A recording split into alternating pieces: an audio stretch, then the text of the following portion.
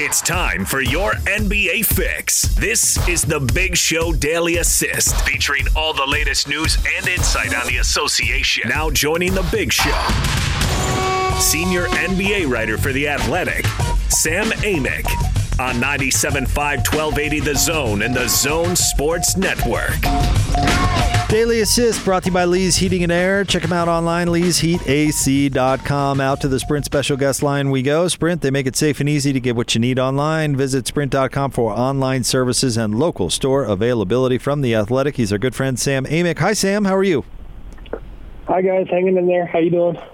Hey, we are doing good, and you've been optimistic with us for really probably throughout all of this, but specifically over the past 2-3 weeks. We're now starting to see some momentum, or at least it feels like it, Sam. The optimism's got to be at an all-time high, right?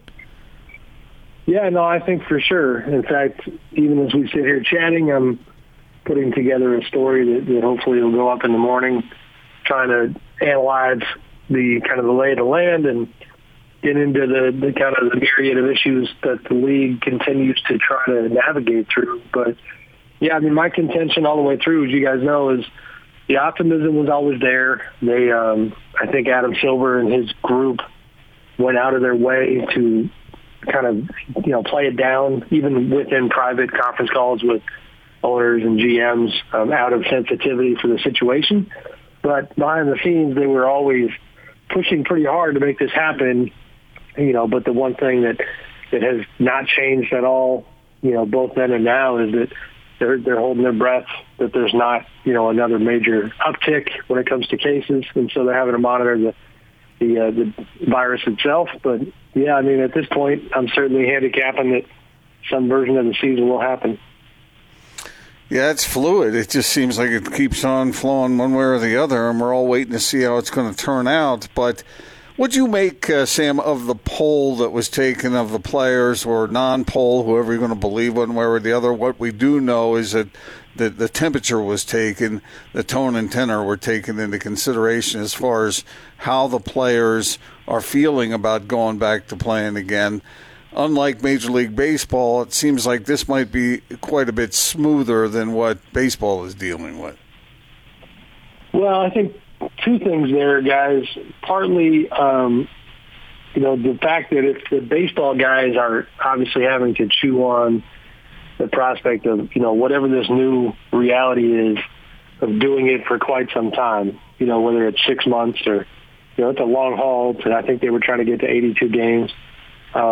And so the impact on family, the impact on health and the risks of that environment worry those guys, obviously. With the basketball group, you can tell that a lot, maybe most, of players and owners and coaches are looking at it like they're pretty darn close to the finish line here. If you could do 6 weeks, something like that, you can get this thing done.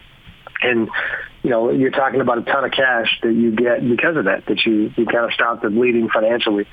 So that's a major distinction that I would make. But on the player front, I'll be honest, I don't know if I 100% believe the idea that it's an overwhelming majority of players who want to play. And I don't know if we're ever going to know that, because I think the culture of today's NBA is such that it's a star-driven league, and once you have things like a conference call with Steph Curry and Damian Lillard and LeBron James and Giannis Antetokounmpo and Kawhi Leonard getting on a phone call together and agreeing unilaterally that they want to play, the scope of those guys' voices and the other stars that were on that call, I think it drowns out the kind of the worker bees of their group, if that makes sense. And I'm not sure we're ever going to know the true representation, but certainly the way it's being framed right now is that players want to play. So with all that in mind, Sam, what would be the biggest hurdle that we're looking at right now? Is it still the testing? No, it's a good question. In fact, Jake, you're helping me. I was struggling on the writing front. I think you're helping me crystallize what I was trying to write here. I think it's the optics. Honestly, I continue to hear that they don't have very many doubts that they could get the test that they need to get the job done. They just don't want to take all of those tests if the public at large is still not getting the treatment that it needs. And the optics and the PR connected to that do concern people with the league. And that's something they're fighting right now on a bunch of different fronts. Even as you look at some of these cities that are being considered for, the end of the season, you have, and this is in the same category of optics, you have a process happening where the league will kind of start, kind of unofficially tying itself to certain politicians like Ron DeSantis in Florida. Okay, so Orlando's an option. Their governor has had some bad PR moments. He couldn't put his mask on properly a couple of weeks ago. That kind of had people thinking that he was a clown who wasn't taking this seriously. Fair or not, those were the optics. And then the NBA sees stuff like that, and it makes them nervous. They want to have their legacy be that they took this seriously. Out in Nevada, you have Carolyn Goodman, the mayor of Vegas. Now, to be fair, and ironically, she actually has no oversight over the Strip itself because that falls outside city limits. But Carolyn did a really kind of a disastrous interview with Anderson Cooper on CNN, and she looked like she wasn't taking it seriously enough. And, and lo and behold, that made the NBA nervous. So they're just kind of, that's where it remains fluid, and that's where they're trying to figure out where can we go to not only keep everybody healthy, to get our money back, but to not have the, bad headlines, if you will. So, Sam, I want to get back to something you said a minute ago about those NBA players who are not stars, who may be underrepresented. How can their voice be heard? Is that frustrating? Have you gotten a sense of frustration from some of the rank and file as far as the way this goes down? I haven't yet. No, not from the rank and file. I did. So I spoke to a GM who did have some frustration over that topic because he had him on one of the conference calls, had kind of made a comment that he felt like sent this message that, that he was consulting with the stars and following that lead, and that was kind of all that mattered.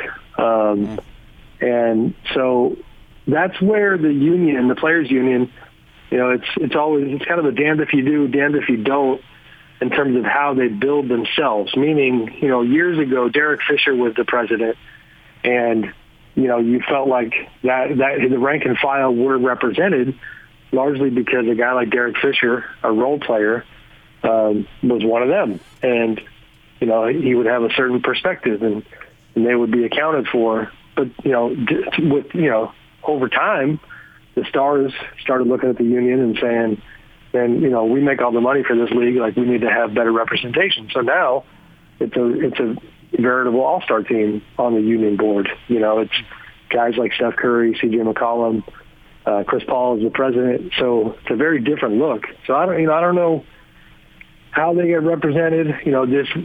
This vote that, like you said, it did happen. There was regional representatives who sent out text messages. Now, obviously, the left hand might not have known what the right hand was doing within the union. So I don't know what the final results of that were. But, I'm not quite sure it's a good question. I just don't know the answer. Sam Amick of The Athletic with us on your NBA Daily Assist. But, Sam, I want to ask you a question that actually relates more to college football, and I want to ask you a question as a Californian.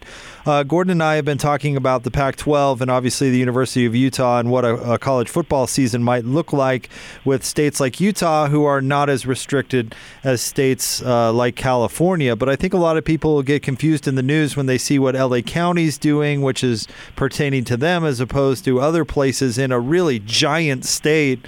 You're there in Sacramento. Can you tell us exactly how restrictive it is across the state of California and how they're dealing with re-emerging? So there's varying degrees of it. Up here in Northern California, the numbers on a relative basis are pretty darn good. And so it's very different from LA County, that entire area, Southern California. So, I have good friends down there who I'm talking to almost every day, and it's there's a stark contrast between kind of the vibe between them and their neighbors there. You know, you hear stories about, I mean, if you're going outside and even to take a walk down the street and you're not putting your mask on, you might get kind of a weird look from somebody. Around here, you know, you put your mask on if you go in a store, you know, things of that nature, but it's a little more lax. And, you know, it's just, you know, across the state, though, it's still obviously a serious matter. I mean, we're not anywhere near the category of a New York or something like that, but, you know, the numbers are not great. So it's a slow reopening. You know, the Kings opened their facility last week. The Lakers, I think, are trying to do it very soon here. So, you know, you're seeing progress, but L.A. far and away has been the hot spot for the entire state. Sam, if we made you emperor of the world, we ask you some version of this question every week, but if you were all-powerful and you could formulate the end of the season any which way according to what you think is a wise thing to do, how would you form it? Man, Gordon, like right out the gate, I realized I don't want that power because the pressure, you got my stress level just went up in my head. You know, I don't know the answer to that because here's where my head goes. My general nature is to be somewhat virtuous, which is to say I'm nervous about putting people in harm's way. We'll see you for the 2020-2021 season. But doing that and going ultra-conservative, it glosses over the fact, and this is the data that I just don't have access to, is that, and this you can attest to this in Salt Lake City with the Jazz, you know, that it's not as if that is some sort of foolproof, you know, conservative, safe way to get out of this thing, and there's no price being paid. You then would have more layoffs around a lot of these teams, and that's where this discussion is so hard right now because, you know, we all can understand the concept of people getting sick and dying. It's a little bit harder to quantify the price being paid from a human standpoint for a layoff, for an economic struggle that might then lead to other types of struggles, you know. So I don't know. I just, the whole thing, I don't envy Adam Silver right now because it has to be incredibly stressful on him and uncomfortable because, like I said earlier, every time you try to strategize, you know, within the confines of some of these different state governments, you think you find a good ally, and then their ethos, for whatever reason, they might say something or do something, you know, doesn't line up with yours, and you might need to retool and find another plan. I don't know if that makes sense, but it's tough, you know. But there are plenty of people who just think they need to take a bath on the massive amounts of money that they're going to lose. Because, I mean, I know I'm not answering your question directly, Gordon, but my last thought would be this. It dawned on me the other day that, you know, we've kind of glossed over the fact that all of these options involve the league going to great lengths to finish the season, like very unnatural lengths. You know, they're going to a city to put everybody in the same city because travel is dangerous still. You know, they are a long ways away from playing games in the NBA venues, you know, that were built for these respective teams. And so that point, to me, just, you know, that's where you can still make an argument that they should just wait until the trouble passes. But obviously that's not what we're going to see here.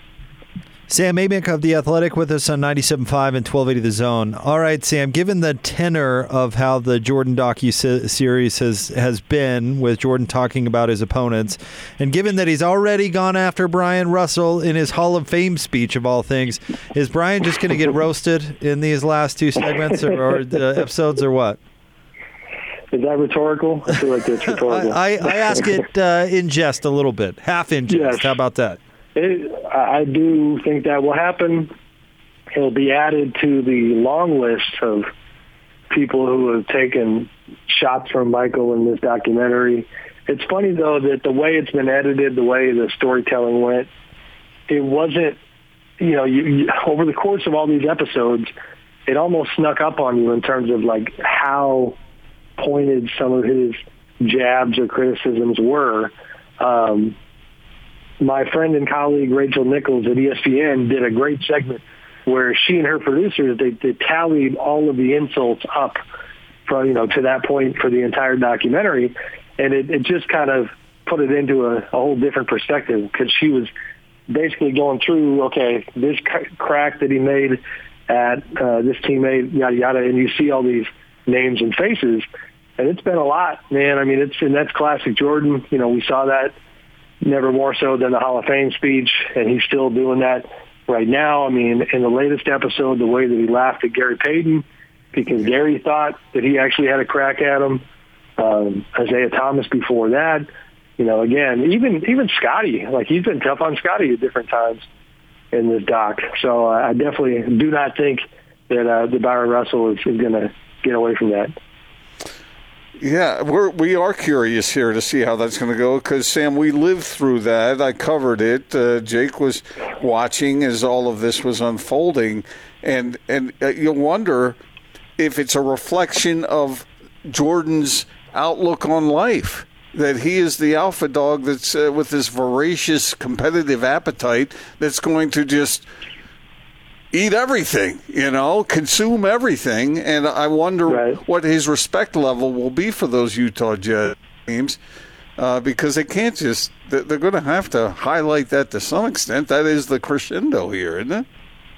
Yeah, no, I mean, that's his mentality. That's his personality. I saw an article the other day I thought was interesting about the fact that Luke Longley was mysteriously absent from the entire documentary.